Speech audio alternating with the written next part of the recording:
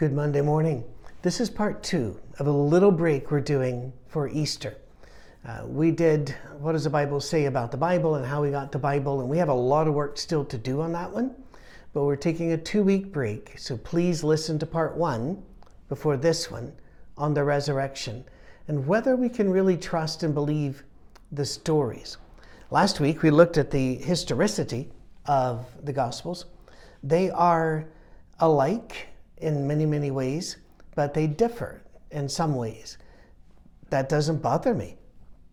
It shows, as a friend pointed out recently, that they're reliable enough that we can count on them, but they also have differences in them, and it shows this is no blind conspiracy. I can remember finding out about conspiracies, but we'll talk about that in a little bit. There is the great Roman historian Sherwin White, and that's a last name, it's hyphenated, Sherwin White, says, quote, "For Acts, the confirmation of historicity is overwhelming. Any attempt to reject its basic historicity, even in matters of detail, must now appear absurd." There are actually over 3,000 scholarly papers, books, and journals written in English, French, and German over the last 35 years, all on the historicity of the gospel accounts in the book of Acts, showing Luke really knew what he was talking about. They focus on Luke because they used to attack Luke, thinking he got all these things wrong, but they kept digging up stuff, manuscripts, paving stones, engravings, gravestones, and the like to find, and one after another, whatever they said Luke got wrong, he got right. The death of Jesus is not just mentioned in the New Testament, it is mentioned in other sources as well. Josephus and Tacitus are the ones that come most quickly to mind. Atheists such as John Dominic Crossan and Gerd Ludemann are very open about it and say the crucifixion of Jesus is as sure as anything historical can be. His death as a result of crucifixion is indisputable. End of quote.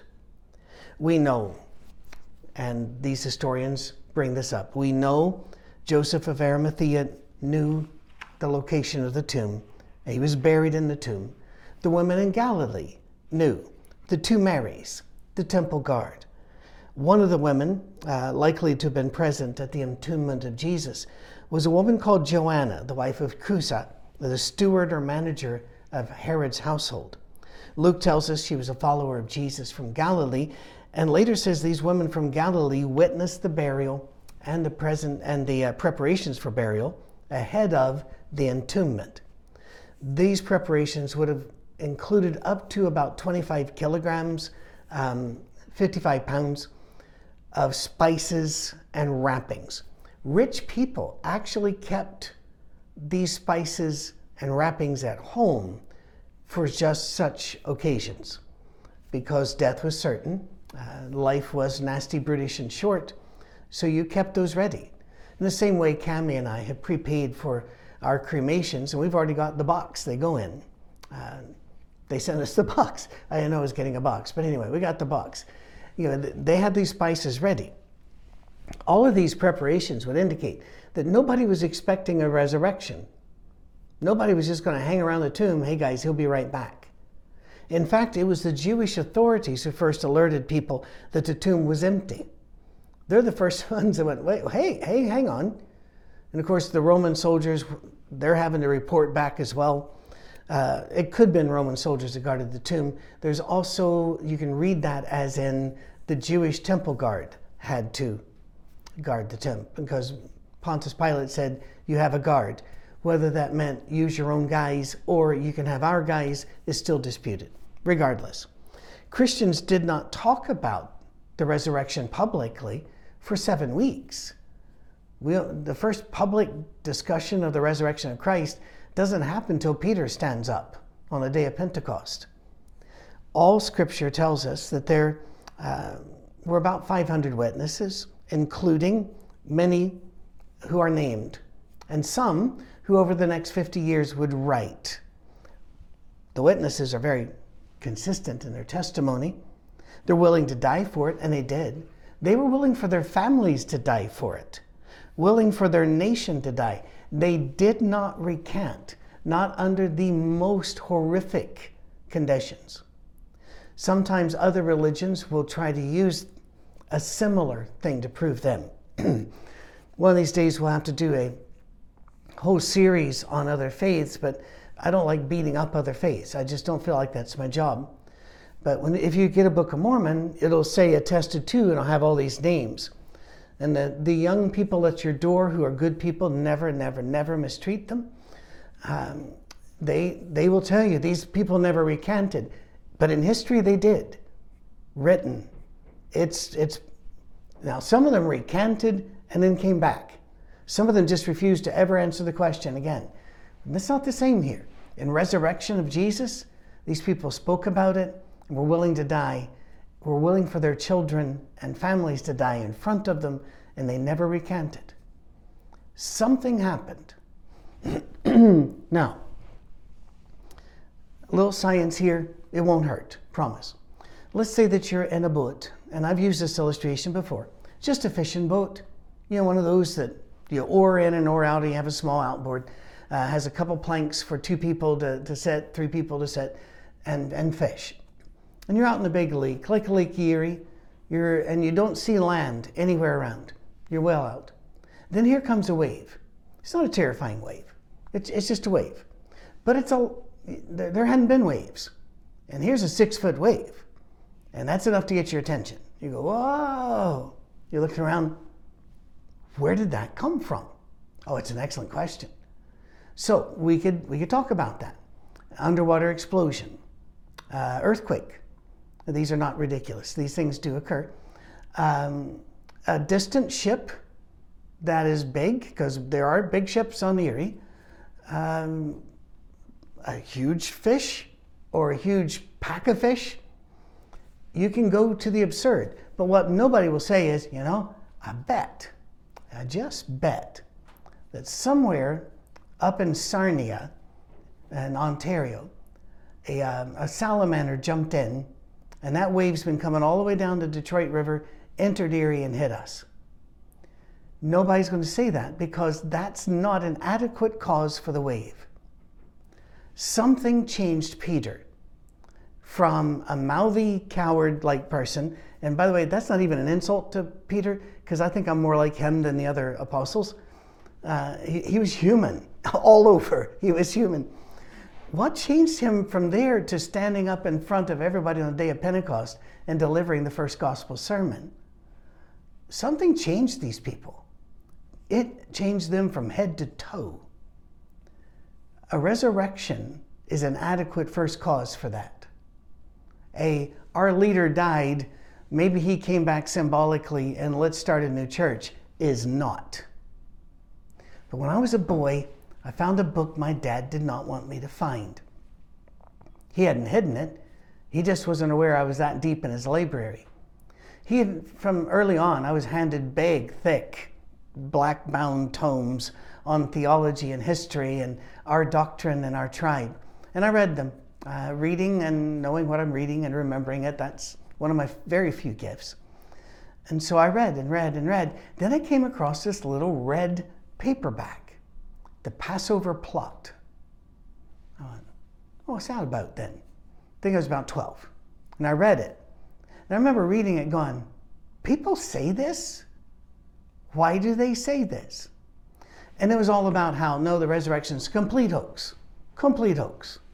And it gave reasons why it was a hoax and reason why, and by the way, it's still out there. You can find it. Authors of it's long dead and, probably now understands the errors. But it's still out there. I'm not afraid for you to read it. I don't think truth's afraid of you reading anything. So, what'd they say? Well, first of all, we know the facts. There was the broken Roman seal, tomb was empty, the guard ran away, the grave clothes were left behind, people saw Christ in public. Many of them that saw Christ were not followers, like Saul of Tarsus. Many of those that saw him changed their lives immediately. We talked about that with Peter and many others, and they kept the story. So, what are the other alternatives listed in Passover Plot and books like it? Albert Schweitzer, the great genius, physician and scientist, also wasn't convinced of the resurrection. So he wrote some of these. Here are the sum total of what I can find in books like The Passover Plot. Sum total of this. Now, as we brought up last week, there are a lot of science guys and guys that aren't qualified in history who have made statements about history that they don't hold. So, what do these guys say as possible explanations? All right, he didn't die. He swooned. You see, he fell into like a comatose state, just swooned so far out they couldn't revive him. So they buried him thinking he was dead. Because those primitive people, they don't know what they're doing. It's not like they've done crucifixions every day for the last 300 years. This is new. So they wrap him up and they put him in a tomb. And the coolness of the tomb, a lot of these are quotes, the coolness of the tomb revives him. He wakes up, gets up, and he leaves. And everybody said he was resurrected. There are people walking around telling this story. In some ways, I think it's a better story than one we get in the Bible. Because think about it. Here's a guy who's not had anything to eat in days. Only a sip or two to drink. He has been whipped to his back, is just shreds. He's been beaten to where when he speaks, people have a hard time understanding him on the cross. There are errors made in what he is saying.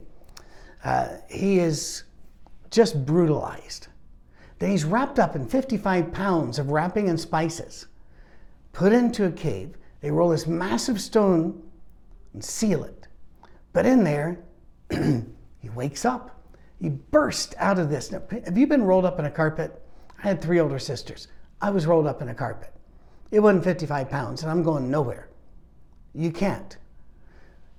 But he burst out, moves the rock away, beats up the Roman soldiers. I would tell you that that's more of a Marvel Comics, DC, whatever. That would have been a good movie. It's ridiculous. It's much more ridiculous than believing Jesus came back from the dead. After he got out of there, where'd he go? How'd he survive? He would have died of infection, if nothing else. What about the spear hole here? How about the lung collapse? Water mingled with blood. Then the other, the other assertion. His apostles hid the body and lied. Have you ever read the New Testament? His apostles ran away at the crucifixion. John stuck around for a while. Looks like he ran away, then came back. There were some faithful women that stayed. The apostles were not made out of the stern stuff that would have let them pull off such a fraud. It goes against every aspect of everything we know about the character. Then some religions, Jehovah's Witnesses, are one who will say it was just a spirit body. Not a real body, spirit body. And yet, Jesus says, touch the wounds. He eats with them. They'll say, but he passed into a door that was locked. Jesus did miracles. And he didn't forget how after the crucifixion. But most of the time he wasn't doing that. He was even saying, bring some fish over and I'll cook you breakfast.